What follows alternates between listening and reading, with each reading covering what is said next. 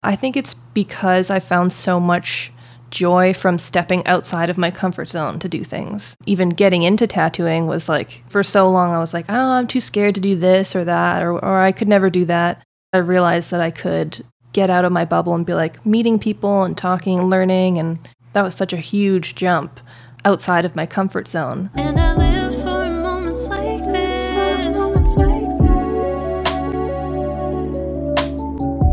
Hi, and welcome to another episode of Vicarious, a podcast that dives into the creative minds of me, Alex Scott, and me, Karen White, and anyone else who will talk to us. And today, that person is Olivia Harrison. Olivia is an artist and tattooer in Vancouver, Canada. Drawing and painting since she was young, she began apprenticing as a tattooer under her dad in 2013. She gets most of her inspiration from plants, animals, and vintage botanical illustrations. She hopes to make connections and learn about her clients through a shared love of art and nature. If you don't know Liv's work already, you can check it out on her Instagram account @FearBear, and that's actually how Karen and I first came to know her. Yeah, I've been following you actually for years. That's so wild. Yeah. I don't know if Alex mentioned that to you when you guys were I kind of forgot. Yeah, that's cool. Yeah. That's awesome. Well, Liv and I first met last year when Chris and I started dating. And then I guess Chris told me that you're a tattooer and told me about, like, he's like, oh yeah, you might have seen her work. And I was like, I have. I follow her. And then kind of the same conversation happened when I told Karen about you. I think that was maybe, I don't know, in and around the time that I asked you to be on the podcast, or maybe a little bit before. But yeah, Karen's been following you for even longer than I have. Yeah, I'm actually not sure when. My sister actually kind of showed me your work, and I think maybe we have some mutual friends or something. But yeah, I've been a big fan for cool. Yeah, I've been tattooing for like 10 years now. I guess so, yeah. Somewhere in there, which is wild to think about. Yeah, that must be interesting for you. Hey, you have quite a big following on Instagram, and it's a lot of local Vancouver people. They kind of know you but don't know you. Yeah. Must be a little bizarre. It is. I feel like there was like a peak, and it's kind of ebbed since then as like Instagram has become less popular, and now people are kind of going to other mediums. But yeah, I've definitely had some interesting scenarios like this where I'm like, oh, you know me but don't know me. That's cool. That's, yeah, I mean, right. You know your work, I guess. Yeah. A little bit. Yeah, I'm sure there's I've definitely been that person too. Yeah, and there's plenty that I'm sure you don't share as well, right? It's like, it's not like you're posting every single tattoo that you've ever done. Yeah. That would be a lot. Yeah. So before we dive into the conversation and learn more about how you got into tattooing and everything, let's start with our creative thing for the week. Okay. Liv, can we put you on the spot? Sure, I'll go first. Okay, awesome. I should say that I looked at Alex with a scared look in my eyes. So I was like, don't make me Don't make me do it. Okay, I have one that's like, I feel like kind of weird, but whenever I feel like kind of a creative slump, I go onto The Sims and I'll build a house. And right now I'm like making a Victorian house. Oh my gosh, I love that. It's using other people's art to make my own art, but I feel like it counts. Yeah. That totally counts. But I felt like super kind of inspired by doing stuff like that. What do you think it is about that in particular that kind of inspires you in your own creative life? I think it's one of the few times I can let myself be free with making art, where I can kind of just go like, okay, it doesn't have to be perfect. It's a Sims house. If I'm like painting or doing tattoos or anything, I think I'm hypercritical of everything that I'm doing, and I sometimes will be like, oh, it's all terrible. I should stop forever. Right, yeah. It's hard when you have that pressure, and especially, with tattoos, like people are hiring you for this important thing. Yeah. And it's one thing to like make a piece of art for someone, but to make a piece of art that is on their body and ostensibly staying on their body forever, I can't imagine how you wouldn't be a perfectionist with that. Like, there's a lot of pressure in a lot of those in tattooing, and like the art that I do is like all lines. I don't really give myself a lot of space to go outside the box. So even I took up sewing recently, and I was like, this is, pretty similarly strictly have to focus on not doing anything wrong. Yes, yeah, very by the book. Yeah. The attention to detail is important. So yeah, so it's really important for you to have an outlet where you can just be free and like experiment, and it's just low stakes, literally no stakes. Yeah. I don't know, those Sims really, they rely on They rely on you. Yeah, They do. That's true. Maybe not no stakes. I don't want to be disrespectful to the Sims. It's interesting that you mentioned a slump, because Karen and I recently recorded and released a bonus episode, and it was just kind of a fun one. And at the top of the episode, we talked about summer slumps, because I find for me, summer is like not a very... I find that I always get into weird mental health stuff in the summer of just feeling like not super inspired or not very motivated.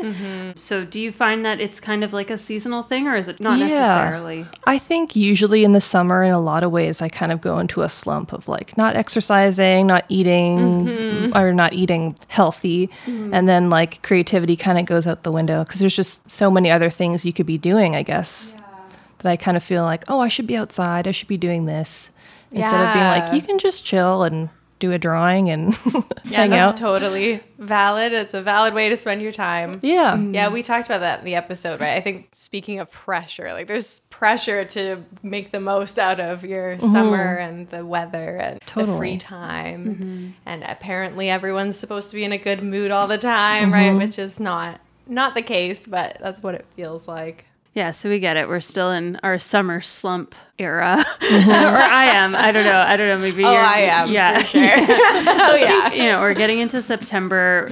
We have that kind of like back to school, even though none of us are in school. But we've got that energy of sort of like that second new year feeling. Yeah, starting over. I like the fall and Yeah, September. Mentally, we're going back to school. Exactly. Getting back into the grind. We can get creative. Yeah. It's coming. So kind of along that note of like maybe not having the most creative energy right now, my creative thing for the week is a bit of a stretch. And it's something that I can't really take credit for. But yesterday, Chris and I went to the Burnaby Village Museum and the Burnaby Art Gallery, which is really nearby. Yeah, the reason why I'm counting that as a creative thing is just because it's so far out of what I would ordinarily do. And I can't really take credit because he planned the whole thing and like navigated us there, which if you're taking transit, the navigation is actually pretty important. Definitely. So we just spent the day walking around and like seeing a bunch of things. The Burnaby Village is set up as like a historic site or a historic village. Everything's from the early 1900s. And so we took in a lot of history and even just taking in the old textiles and wallpaper and architecture and even whatever it is, like even just the little pots and the hat boxes. I don't know. It was really fun to just take in all of this kind of visual information and visual history. Especially in a way that's very all-encompassing, like very immersive. Right? Very immersive. You're just walking through and meandering and reading as you go. And the art gallery too, which is nearby, is in this old Victorian house, like this kind of mansion. Whoa. And you could use that for your next inspiration. Yeah. Give me some pics. I need it for my Sims house. Totally. Yeah. We actually took like the thing that we took the most photos of was one of their fireplaces because the tiles were so beautiful and it was just, it was very majestic. And it was funny because the fireplace was in one of the exhibit rooms. So there's art all around us, but we're just taking photos of the fireplace. But yeah, it was beautiful. It was so lovely to be in a heritage building and just marvel. So it's not personal creativity. It's not, but it's good. You're taking in other people's art and just being around other art and architecture is inspiring in itself too. Exactly. And even just checking out a different part of the city, like I don't really have any reason to go out to like Burnaby Lake, Deer Lake area besides, if I was to go to the park or go to these sites. So I'd never really even seen that part of town. So even just that was nice for turning a new leaf. Yeah. Getting out of my ruts and my routines. Which was a creative recommendation of mine last season. So you're welcome for that. I'm sure you really were thinking about that. Exactly. So Karen, have you got something equally as abstract for your creative thing of the week? Yeah. I was struggling to think of a creative thing. And I think we, as we talk about ad nauseum on this podcast every week, expanding the idea of creativity, what is creative, and maybe, like you were talking about with your not quite so creative thing, just sort of expanding the idea of what it is to be creative and nurturing your creativity rather than like producing something creative, maybe. So my creative thing is that I was actually thinking about something you said in the bonus episode about playing piano, like going to your old piano songs and just kind of playing some classical pieces and sort of turning your brain off a little bit. It's not, I don't know, inherently creative to be playing someone else's music, but it just kind of gets you inspired. And for me, I don't play a ton of piano, so when I do try, especially like classical pieces, so when I do try my best at them, I'm not a pro, but it does feel like it's unlocking a different part of my brain and my creativity, just kind of getting me to think, in a different avenue, going down a different avenue in my creative, in my music understanding and expression. So that's my creative thing. And it's skill building. Like it's, it's like a foundation for creativity, because the more, I'm sure this is true of any art, but my only real context is music. The more time you spend practicing and learning pieces, the more technical ability you're like getting under your fingers, and definitely, that will translate into creative output at some point, and it probably will be completely subconscious of the things that you've taken in and like absorbed. Definitely. I think with music, I don't know, maybe this is true for art, art styles as well. And in your tattooing, you feel like a lot of the time, or I feel at least, that you have to kind of stick to the kind of music that you're making and, draw inspiration from that, trying to look to those things to, like the genre or, instrumentation, like singing, right, for me. And going with a classical piano piece that's so far removed from what it is I actually do feels like it might not be the most inspirational, but it probably is even more so because it's just something totally new. Yeah.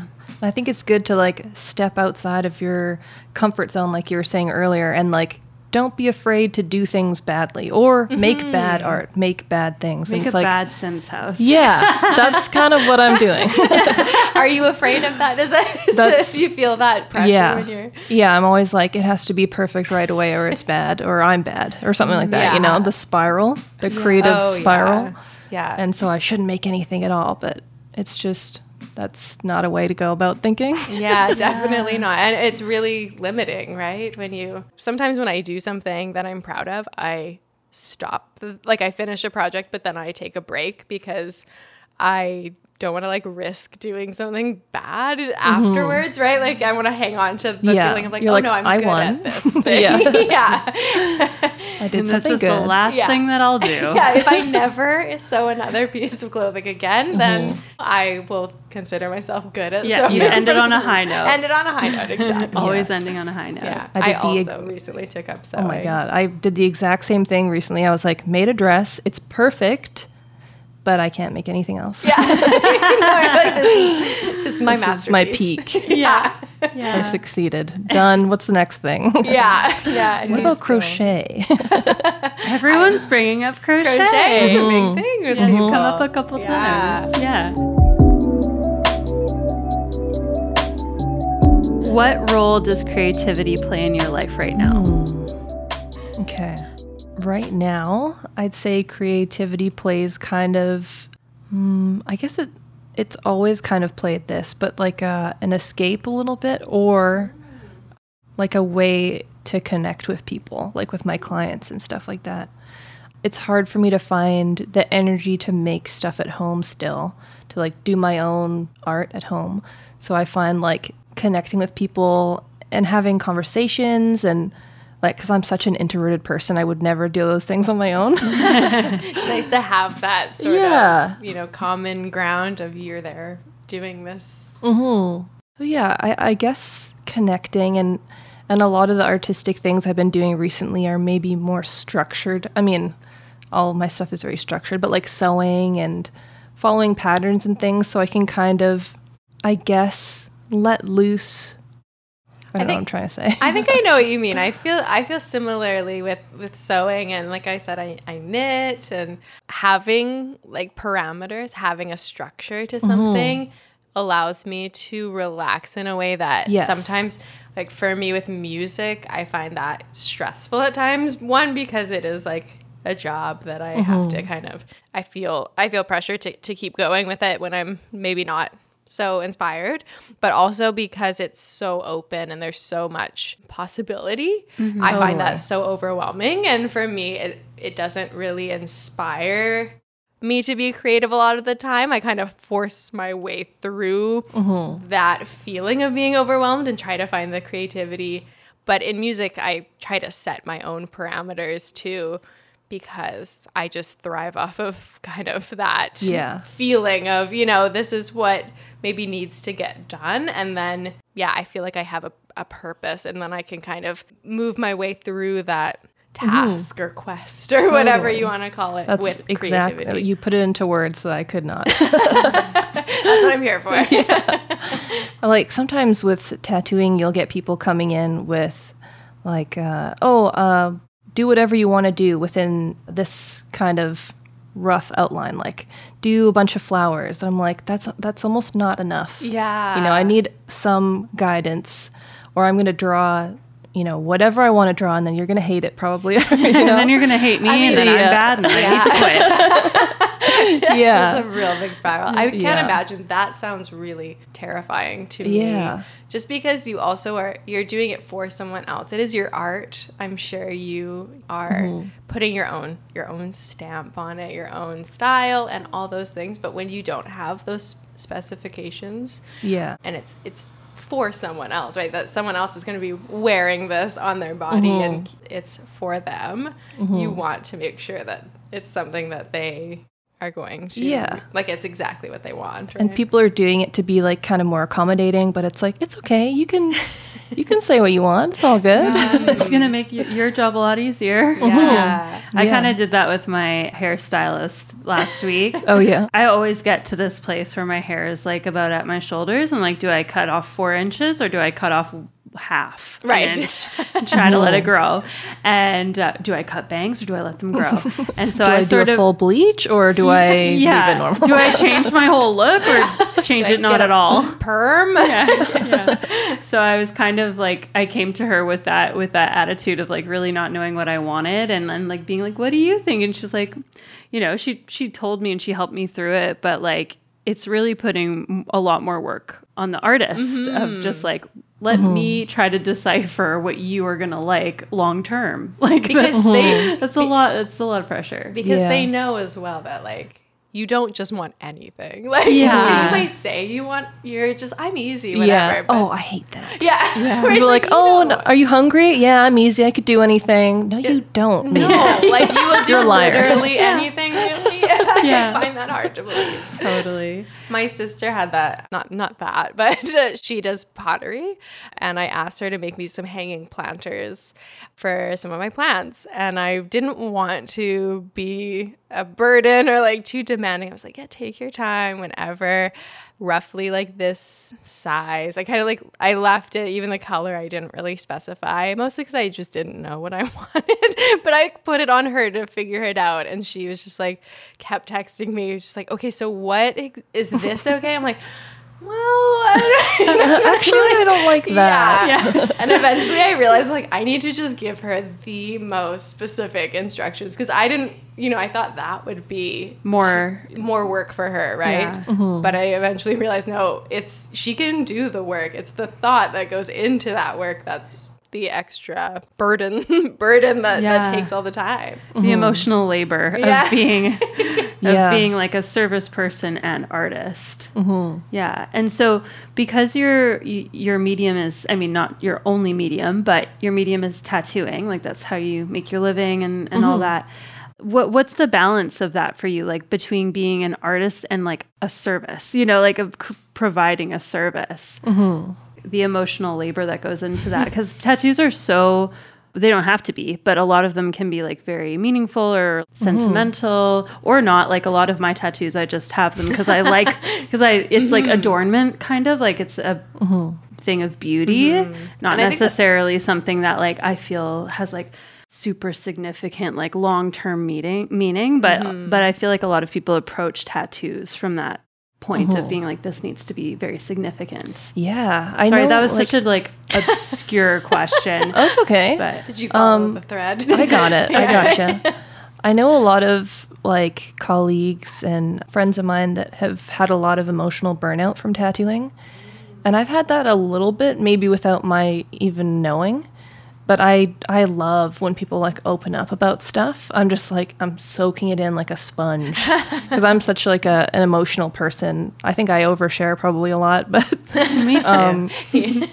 Yeah, I'm always down for it. Yeah. Oh, cool. So that's actually feeding the practice rather than adding pressure potentially. Yeah, I think it probably depends on the people and the day. And I definitely think clients should kind of like gauge or ask if it's okay to share certain things, because people can get pretty intense and vulnerable once pretty much it's like if you're touching someone, you feel safe. Yeah. That was something we learned with hairstyling, because I was a hairstylist before. And with tattooing is the same thing of like if you're touching someone, they feel like they know you and they can trust you a lot more than they do. So interesting. I've never thought about that before, but that's so true. And I guess I was really thinking, like when we were preparing for this episode, I was really thinking about the art aspect of tattooing and like what is left, not the actual act of like being that close to somebody, touching their body. Like that's like a very intimate space. And so because you've been doing it now for 10, 11 years, and like you just said, you also worked as a hairstylist or trained as a hairstylist. Have you always been comfortable like being in that close physical space with people? I was not at all. That was something that kind of deterred me from doing hair and even the idea of tattooing for so long, because I was so terrified of people. And I started when I was 21, so I was like, this is a huge jump for me to be next to a stranger, touching them and making them comfortable and feel safe. It's a big job for a 21-year-old. Oh my no God. Kidding. Oh yeah, I turned like bright red in the face. Was just so overwhelmed. I can't imagine doing that now as a 30-year-old, but I thinking of my 21-year-old self, that would have been. Yeah, it's wow. A lot of growing happens in a short period of time, like artistically as well. When you're wanting to make the best thing for a stranger, to be on their skin forever. So what did lead you into making this your profession, if there was that hesitation? I had like friends that were really good cheerleaders for me at that time period. That was huge. And it gave me the room and comfort to feel like I could actually make things that were good. I don't know why, I was just really insecure, I guess. And I never thought like, oh, my art style was different, so I didn't think it was conducive to tattooing or whatever. Because it was different? Yeah. So you felt like it maybe couldn't, or like it would be harder to find your niche maybe, as opposed to thinking like, oh, this is going to be what sets me apart. Yeah. It's like, oh, this isn't as conventional or something like that. I thought it was like, I mean, at the time when I started, it was American traditional style tattooing, the very bold, kind of old school Sailor Jerry stuff. And then there was like... Are you saying that's what was popular, or that's what you were learning? That was popular. Okay. Yeah. And that's kind of where people start tattooing. It's like a good entry into learning the skills. And they're also, I mean, they're amazing, these tattoos, and people that do them well. But I wasn't able to draw in that style, and I was like, this doesn't feel natural for me. And also the like portraits of the 2010s, right? You know, like all of that was huge. And I was like, I can't tattoo a freaking like Kat Von D level portrait on somebody. There's no way. So I just thought, oh, I can't do this. And then I saw more stick and poke artists, and I was really inspired by that style of just kind of saying, fuck you, I'm just going to do this thing that's not allowed technically, quote unquote. because people thought like, oh, it's like these people learned on their own, it's unsafe, blah, blah, blah. But yeah, I was very inspired by that. Just very basic black lines or bold images without all the shading, coloring. So I was very inspired by that. That's really cool. That is really cool. So you started about 10 years ago, you said. I think that's around the time I was starting to be interested in getting tattoos, you know? And I remember that time period, and what was out there was not what I was interested in. And I think like you were one of the first artists that I followed that I was like, that's it. Like, that's the style. And so, yeah, I can imagine it'd be very scary you are reliant on the client to want your art, right? If Alex and I, we put out an album, no one has to listen to it. We've still done it. Like, we still, you know, but it's usually what happens. Yeah. I mean, I wasn't going to say, but, you know, we can make the art, we can do. It's not dependent on having, I mean, it makes it a lot more enjoyable if there's an audience for it. Yes. But it's not a prerequisite to making the thing. Yeah. Yeah. So to take that leap, I can imagine, it would be really challenging, but I'm personally grateful that you were, you know, used at that time when it wasn't so popular in the style. And even just, I guess, the idea surrounding tattoos, like you said, Alex, you know, they used to be a lot more niche, like, and people would get them if they were just really meaningful to them, or just kind of Sailor Jerry style, you know, for a very, like I don't know, a specific kind of person, or there was like that stereotype. But the world of tattooing has opened up so much in that 10 years, I feel like, since you started. Have you noticed that through your career? The city itself is like, there are so many amazing artists here now doing similar styles, or like way more out there kind of abstract kind of styles, which is really cool to see. Now it's like people come here knowing that this is a city where that's huge. Yeah. Which is, so awesome. So when you started 10 years ago, you were apprenticing for your dad, and so your dad's a tattoo artist as well? Yeah. Okay. And I know that both of your parents worked in film or have worked in film. I don't know if they still do. They both do. My dad is still an actor. Oh, cool. And he like made his own film recently, and those are like his passions. But he's a very passionate person in general.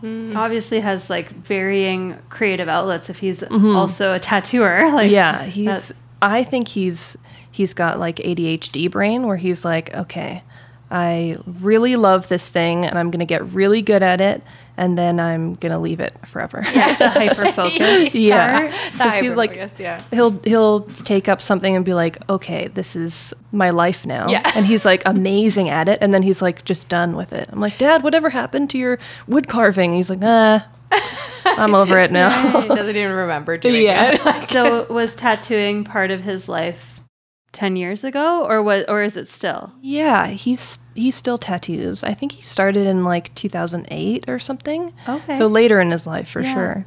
And was he always like a lover of tattoos? Of like, so he'd been collecting tattoos for a long time, or? No, not really. I think he was kind of like thinking about the hustle and the grind. How can I make money off of this? Okay, gotcha. Yeah. So he still loves to do it, but that was the intro, I think. Oh, cool. Yeah. And was he like an artist that was just trying to find a way to capitalize on that? Okay, yeah, that makes sense.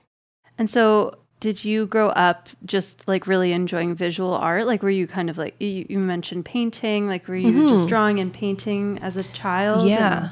Really into like drawing and painting, and lots of like acrylic watercolor stuff. Would you say that your dad's art style specifically had an impact on you as an artist, like in your tattooing, or was it your styles were pretty distinct, like from the beginning? My style, I think, has always been super different than his.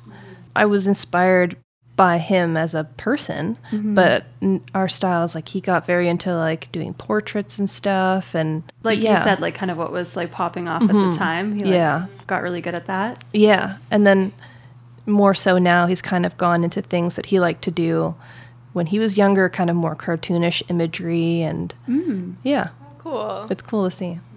I just wanted to double back to the hairstyling. Were you doing that alongside tattooing, like when you were learning that, or like where along in the timeline were you training as a hairstylist or working as a hairstylist? I did it for, I'd say about like a year and a bit before tattooing. I think it was like that year before in 2012. I think I just felt just too out of my depth doing it socially, and I just wasn't there yet. There are a lot of very strong, big personalities in hair, same with tattooing or any job, but I just like wasn't ready for it yet. And then the next year with tattooing, I was like, okay, I'm like developing my personhood, you know? I was like, this seems like the perfect time to dive into something intense. Yeah. But yeah, I did hair on like 2 short films, and then like did it from home, and I would go to people's houses. So it was cool, like navigating that world a little bit, but I never did the salon life aside from schooling. And do you do your own hair? Like, do you cut your own hair? No. Now I go to my very talented friend who I went to school with. Oh, nice. That's cool. She's great. So one thing that you were saying when we asked what role creativity plays in your life, the first thing that you said was escapism. And I imagine like a lot of us come to art and creativity potentially from that vantage point of like wanting a way to express ourselves, but also as like an element of escape or exploring the annals of our mind. What do you do now for escapism? Maybe aside from Sims. Like it's pretty exclusive. Yeah, because it's very obvious how connectivity is so linked to to tattooing. Like we said before, like you're literally making physical contact, connecting with people. What about art for yourself? How does the I just want you to expand on the escapism part of it. Art for myself. Or even just literally just for some reason the word escapism kind of like jumped out at me. I just want you to expand on that part of the thought. I guess I'm projecting here, but I'm guessing the escape part sort of has to come through in your own personal projects. I don't imagine you're necessarily experiencing a lot of escapism when you're like working on tattooing someone, but I could be wrong. Perhaps. I think that is my escapism, maybe a little bit. Both. I feel like if I can, I mean, it sounds so cheesy, but I'm like escaping by learning about other people, because I don't have to deal with my own stuff. Coming into their world. Yeah, and it's able to kind of expand my like horizons to be like, okay, everyone's going through their own stuff, you know? Everyone's dealing with their own shit. Can I say that? That does make sense for sure. Yeah. I have that in teaching too, when I'm like going through my own personal stuff and I'm like, oh, how could I possibly teach right now? Like I'm a mess. But then you just go into that zone of focusing in on the other person and it's fine. And you're like, oh, life goes on and like we're all just like living our lives and I have to focus on them now. Like take that focus. So you're like escaping yourself. And I feel very refreshed afterwards. Like I could have a day where I'm going in and go like, I'm really not feeling it today. And then I meet an awesome person and then my day is just better. It's just like revitalized. Reinvigorating your system. It's interesting because you said you are very introverted, right? So it sounds like that would be challenging doing that, but you find it actually. Maybe it's like an adrenaline rush. I think I'm like an adrenaline junkie at this point. I don't know. Your introverted nature just clashes with the adrenaline part of you, and you kind of find that invigoration through pushing the introvert. Yeah, I think it's because I found so much joy from stepping outside of my comfort zone to do things. Because for so long I was like, oh, I'm too scared to do this or that, or I could never do that. And then even getting into tattooing was like, that was such a huge jump outside of my comfort zone that I realized that I could get out of my bubble and be like meeting people and talking and learning. And so what was it that made you make that jump? I know you said you had some cheerleaders, like I'm guessing maybe your dad and then also friends. So was it just that helped you gain the confidence to take that step, or were there other kind of extenuating circumstances that also played a part? Yeah, I feel like it was the cheerleading, and my dad obviously had the privilege of being able to use his whole setup and everything, and I was living at home, so I didn't have to work a job at a coffee shop or anything. My mom was kind of very accommodating, And yeah, just being given room to grow. So I feel like super privileged to say that. I don't know what else I could say. Yeah, no, I mean, that makes sense. Like, you had the tools available to you. You had the space, you had the encouragement. Like, why not take that? Yeah, I thought, why not? Because I wasn't getting hired at all these jobs I was applying to. And it kind of felt like, oh, maybe it's meant to be then, because I was doing tattooing and trying to get a job. And so I was like, okay, well, I'll just go for it. Yeah. Do my own thing. Nice. I felt similarly when I started music. And I think there's something to be said about recognizing opportunities when they come to you, being a sign that you're ready for those opportunities, right? You know, we're always searching for meaning and for the universe to like tell us what to do, right?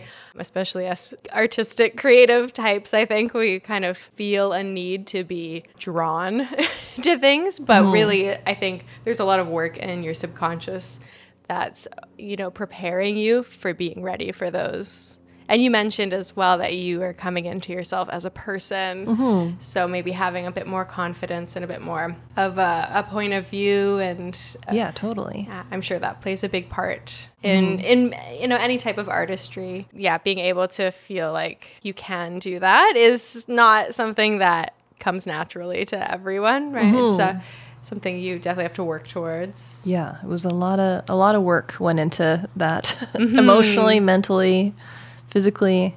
Yeah, I bet. Yeah. And you said your mom was like very accommodating, and your parents met on a film set. Your dad's very artistic. Did you also get quite a lot of artistic nurturing, or I guess artistic example from your mom as well? Yeah, she has a very different. What are the two sides? There's the creative right brain and left brain. She's very like analytical. Yeah, she's more analytical, logical, and she doesn't see herself as an artistic person, but I think she is as well. What was her work on films? She's a script supervisor. Oh, cool. Right. So that makes sense. Like being a little bit more left brain oriented, like kind of, I guess I don't actually know what a script supervisor does. Her job is a lot of, like, she'll read a script ahead of time it, see how long it's going to take for each scene. And then the day of, she's taking note of all of the scenes or shots that they do. And then all that info goes to the editor. So she's like, has to memorize, you know, that person's hair was on the left side in the front. And then if they do another shot, the hair has to come back here. Right. So someone has to be incredibly detail oriented. It's like thinking about the big picture, but is like able to like zone in on or hone in on these like very specific elements. Yes. And then, so that's also interesting in terms of like how that would play into tattooing, like having to be like incredibly, well, one, organized because you're having to like set your own schedule, right? And like correspond with people. And then also just like the detail oriented nature of tattooing. Yeah. So I feel like I'm a perfect combination of both of my parents in a lot of ways. She's great. She's very talented at her job. Nice. That's awesome. That's really cool. Those jobs are always interesting to me. The ones that she's surrounded by this artistic, creative venture. Obviously, she values that. You know, in your dad as well, right? She's surrounded by that, but taking on the more logical, maybe analytical approach. And she also puts a lot of love and care into stuff where she's not just doing like a throwaway job. She's like actually cares about the outcome of a scene, or if things don't make sense. Like she's like kind of logical in that way of like, oh, well, the sun's going down. It says it's supposed to be 3 p.m. This doesn't match up. And like the outcome is important to her as well. She's the artistic vision. Right. She's basically the person who tries to limit the IMDb, like goof. What do they call those? The inconsistencies that people always write out about movies. Oh, that's a good She's trying to get rid of that. Yeah. What are those called? Yeah. Any kind of errors of like. Yeah. Exactly what you said. The hair in this, you know, clip that's in the front. If I'm watching a movie with her, she'll just go like. I'm like, oh, okay, don't tell me. I don't think I want to know. That must be like a full-time thing in her brain. Hard to shut off. She just like can't watch movies for the most part. She's like, That's so funny. Another one of those jobs in artistic fields that unless you are pretty well versed in like how a film is made, you wouldn't know that that's a job. Yeah. I mean, it took me so long to figure out what she was doing. And there were so many people in that field that I'm like, what's a DIT? D-I-T? Oh. I don't know. I still don't know. I don't know. Yeah. But she works closely with them. Something to do with sound? I don't know. Oh, okay. Sorry to all the DITs in the world. Yeah, apologies. Sorry, We'll Google you later. I know it's important. I'm sure your job is really important and valued. Did you ever go on movie sets growing up and with your parents? Yes. Yeah. One fun story I could tell is my dad's movie back in, it must have been 95 or 97 or something. I was so little. He made his own movie, directed it, and also starred in it. He was like doing the whole thing. And he had full face makeup that was like this piece constructed by a man. I don't know anyone's names, but he had to wear it overnight. Like a prosthetic? Oh, yeah, like a prosthetic. Oh, yeah. Wow. And why did he have to wear it overnight? So they wouldn't have to redo it tomorrow, like take it all. Because that takes hours. Yeah. Because it took like hours to put it on. I don't remember how long. And so he would just like sleep in it. I think he just slept in it. Sitting up or something. It's like going through the McDonald's drive-through. He's like, I'm so sorry. Don't look at me. That's hilarious. I'll take 2 cheeseburgers. Yeah. Nobody talk about this. Yeah. That's just so funny. But yeah, I've had lots of cool experiences going on film sets and like dipping my hand in wax, like hot wax, taking your hand out and you've got a cast of your hand in wax. They're using it for ice, to make fake ice, I guess. Oh yeah, I guess so it doesn't melt. Yeah. Makes sense. Lots of cool things in film that are also inspiring.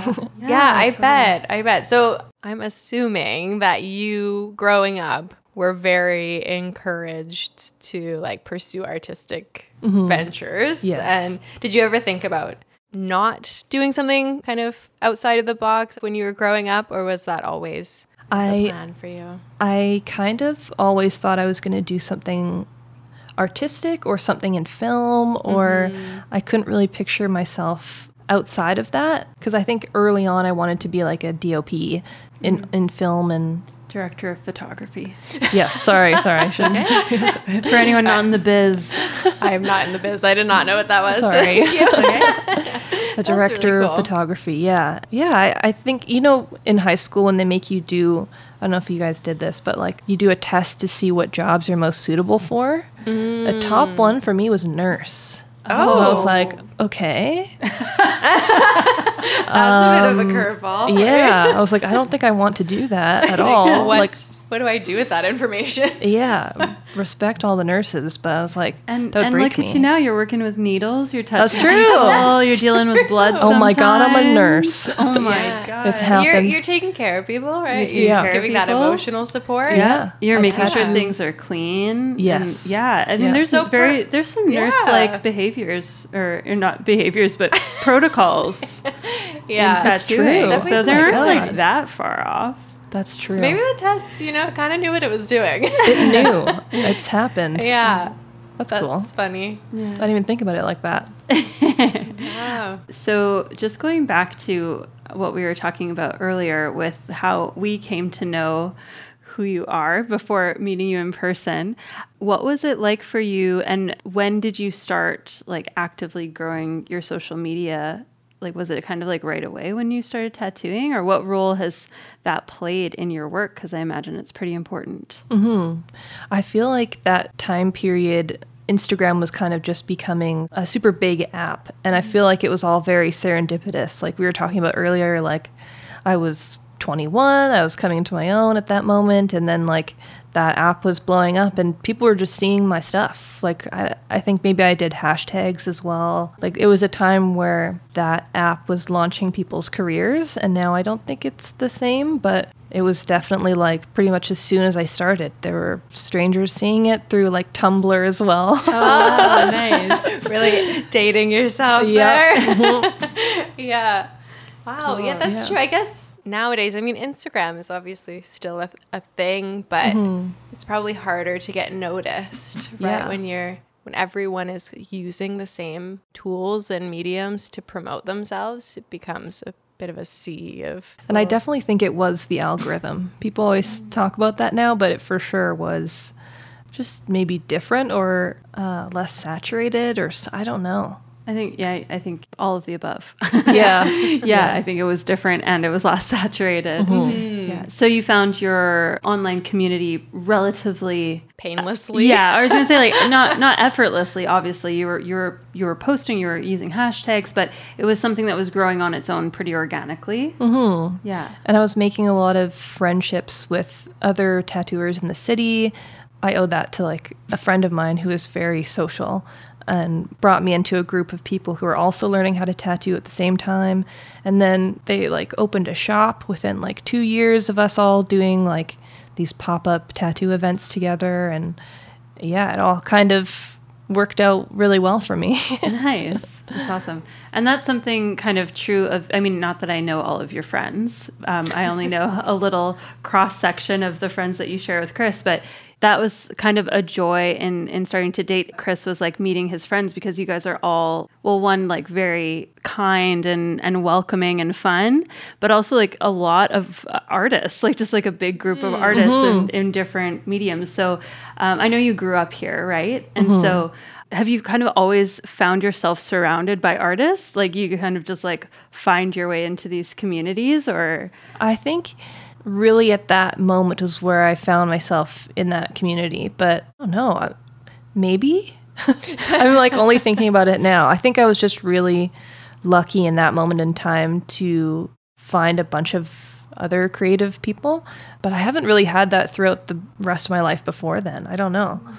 But I think a lot of it is meeting one person and then branching out into their friend group, or, you know, going to an art show and actually talking to people, which is hard for me. But yeah, it's worth it. Yeah, it's all about the exposure, I guess. You just have to put yourself out the there. Networking. Yeah. I do want to just talk about, because you've mentioned a couple times, making your own clothes and taking up sewing. So when did you start taking up sewing? And also, when did you start getting interested in like making your own clothes? Like what was the gap between like the interest and the execution? I started sewing in 2020 and then promptly gave up.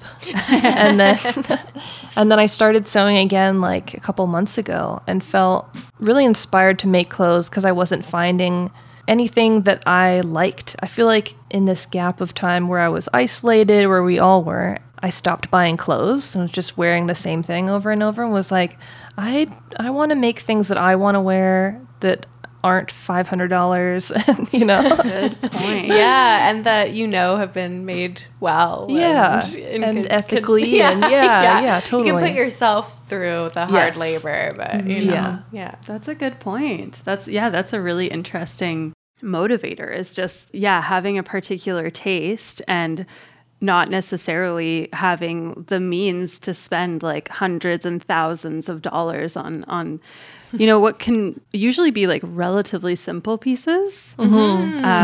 So when you were beginning in 2020, what was sort of the halt? Like what stalled you out? The halt. I feel like it's always some kind of technical issue if I stop something. So things weren't going as smoothly as I wanted. Something messed up with the machine, and I just got really upset. And I think since then I've learned that I could just chill and like let bad things happen. So like if something goes wrong, now I just like, instead of completely scrapping it, I'll take a breather for 10, 20 minutes and go like, this is totally okay. You don't have to like think that you're a bad person for doing something wrong or something goes wrong. And I think I've gotten better at like self-soothing in a lot of ways through certain artistic ventures. Trying to take the perfectionism out of it, or to maybe, I don't know if you can ever really take out the perfectionist in you, but working with that person to be like, it's okay, we're fine. It's taken me a long time to do that, for sure. Yeah. To be like, it doesn't have to be perfect right away. Especially if you're just starting out, right? For me, when I started sewing, I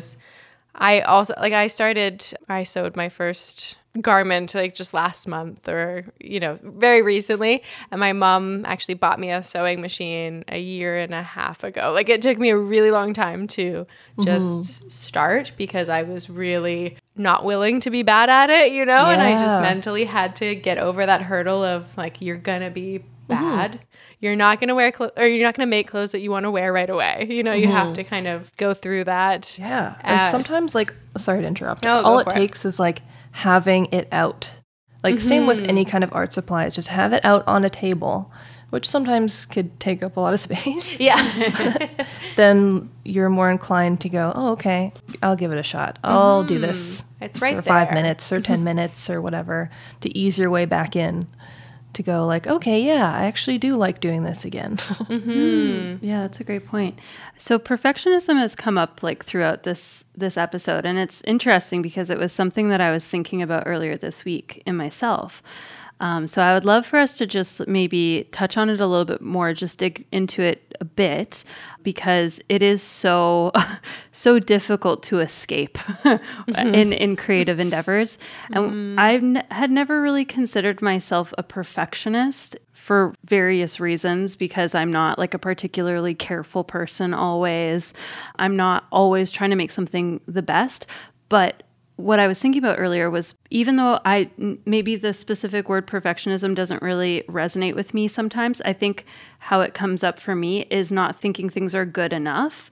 And it just kind of dawned on me that that's an element of perfectionism. I had always kind of written off perfectionism because I didn't think that I was ever aiming for perfect, but I often feel not good enough, or that what I'm making is not good enough. So I realized that was how perfectionism shows up for me. And so I was wondering if you two could just go through, like, how does perfectionism look for you, or what does it sound like to you in your self-talk or your narrative or your feelings? It's definitely not good enough, or it didn't match up to the vision. Like you have some kind of idealized version of it in your head and it didn't go that way, so scrap the whole thing. That's usually how my brain thinks about it. And or, oh, you're not capable of doing that. Right. Does that make sense? Right before you've even considered doing it, like, oh, you can't. Yeah. Or like even after I've done it and I did it wrong, I'm like, well, it's because you can't do it and you did it wrong. It's like the worst. You don't like give yourself the grace of like, well, it's not. Just try again. Yeah. You fall off the horse, you get back on. Or even like, here's the things that did work. It's just like. It's like, that's ruined. Right. Karen, how about for you? How does perfectionism show up for you? A lot of what both of you just said, definitely. For me, I think it's not starting at all. It's just like I get really stuck before I've started something and have a really hard time. Like I kind of said at the beginning, if I do something well, it doesn't necessarily give me that motivation to keep going. It makes me feel like, oh, well, now I really can't mess this up. Yeah, I get very stuck. I can't push past that feeling of don't even try. And yeah, I think for me, a lot of the time, it is like I'll start something when I know I'm not going to be very good at it because I don't have that idea of perfectionism. But once I've set a precedent, I like kind of got started. That's where I have a hard time going beyond that. You start watching other YouTube videos and of people being perfect, and you're like, I need to be that way. Yes. Yeah. Well, now I've like claimed this thing, that I do. I have to be at that level, right? Even when we started in music school, I was like grossly unprepared. I like didn't have any music background, and to me that helped me do it at the beginning. They helped me apply and go through it all because I was like, well, I don't know anything. I'm just gonna, whatever. Like I have no concept or I have no bar set for myself. But once I've kind of set that bar, I just don't even try to reach it because it feels very daunting. It's hard to quiet that little voice in your head. For me, it feels like there's two people. There's like the angry, critical me, and then there's the me who's just like, it's fine. It's totally chill. You're doing it for fun, right? The other one's like, no. You have like the little angel and devil on your shoulder, kind of whispering in your ear. So I imagine it's taken conscious effort to externalize those feelings, because like of not letting it get to, I'm bad, or at least like recognizing that it's like, no, it's just a process. Like, and like, even if I've made a bad thing, it doesn't mean that I'm terrible. Like I'm a terrible artist or whatever it is, or like terrible sewer. What were some of those like self-soothing techniques that you've developed? And did that happen consciously, or did you just kind of like through the process of making sort of also refine your ability to monitor your self-talk or your beliefs? Yeah. I think I came up with a couple different things that helped me compartmentalize my emotions a bit better of like, oh, okay, I'll like stand up, I'll go for a walk, or I'll get a cup of tea. And then that will allow me the time to process those emotions so I can come back and have it fresh maybe. So I have like little routines that I put together to be like, okay, once I come back to this, I will be okay. And we'll deal with the other side of my brain. That's awesome, though. I'm sure that's taken you time to really figure out what that routine should look like as well. Or even just knowing that you need to take yourself out of the process for a minute and to out of the process of making, to process your emotions, to let them just like run through. Yeah. I forget where I heard this, but I've heard it in multiple places, probably podcasts, maybe even a book. But apparently emotions only take 90 seconds to process. Like if you're willing to just like let them happen and flow through you, usually it's about 90 seconds. But because we resist and we repress so much, it gathers and it builds. But if we're willing in the moment to just stand up. Oh, there you go. Let it flow through, then that's probably another element of like why after leaving it for a second, it does feel like you're coming back fresh. Yeah. It's like you've let it wash through. There you go. I've learned how to process my emotions a little bit.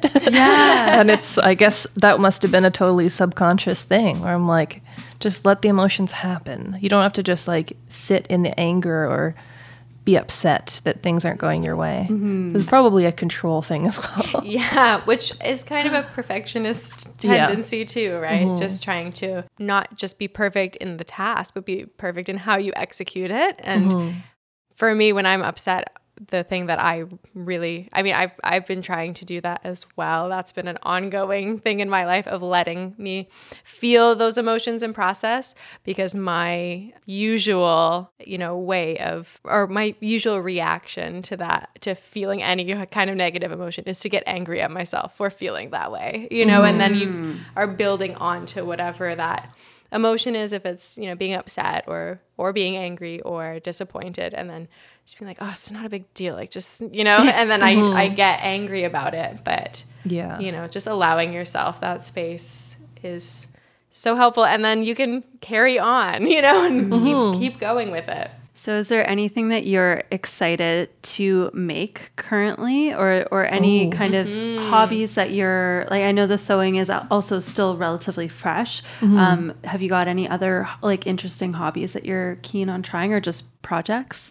No new hobbies yet, but there's usually something on the horizon. But I'm really excited just started talking with my friend about making a project where I wanted to collaborate with her on this chore coat, kind of like a painter's coat-ish. Yeah. I wanted to make it, and then we could work together. Like maybe I'd paint something and then she'd do something. Oh, cool. Or like I'd do the front, she'd do the back. And that's kind of another way of me trying to let myself chill out and be like, it doesn't have to be perfect. You can just make things and kind of be a little messy with it. Not that it's going to be messy, but I was like, let's just do whatever, like no pressure kind of. And it's taking some of the control away. If you're letting someone else collaborate, then it's a good exercise in not setting those expectations of like what the final outcome will be, because they might choose something totally different. And like, I would never feel with my friends' work, oh, this doesn't look good, or you need to change this. I'm like, everything you do is amazing. The hypercritical voice kind of ends at you. It ends at me completely. Yeah. Cool. That's exciting. Yeah, that's so cool. And I'm sure, you've got your days filled with tattooing still. Do you have any? I know you recently, I mean, not that this will go up right away, but I know you recently opened your books. Yeah, I book in like 1 or 2 month blocks, kind of depending on the time of year. Summer's usually more chill. But yeah, now I'm October. Excited for fall. Nice. Yeah, so this might come out when you've already closed your books, or you may have already closed your books. Well, the next one will be the next 2 months. Okay, after. great. So like kind of November, December. So yeah, if anyone is interested and has checked out Liv's work, then keep your eyes peeled on the Instagram for the November, December openings. So yeah, I think we are ready to close up with our creative recommendations, if you've got any. Or I have dropping one the ball. Just to bookend my creative thing for the week. My creative recommendation is to be a tourist in your own city.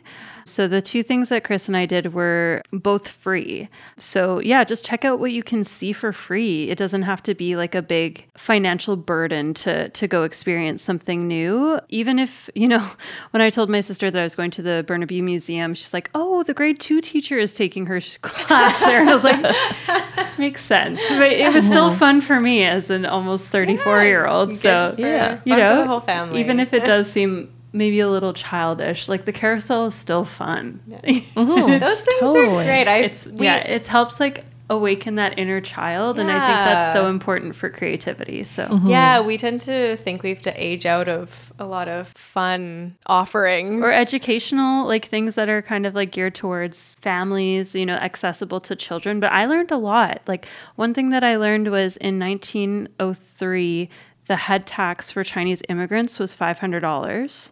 Which I looked it up would be equivalent to between $17,000 and $18,000 today. So just kind of like putting, because you learned about I learned about head tax in school, but I didn't have any context for what that would mean for a person actually trying to come to Canada, and they're looking for a better life, like $500 then is a huge amount of money.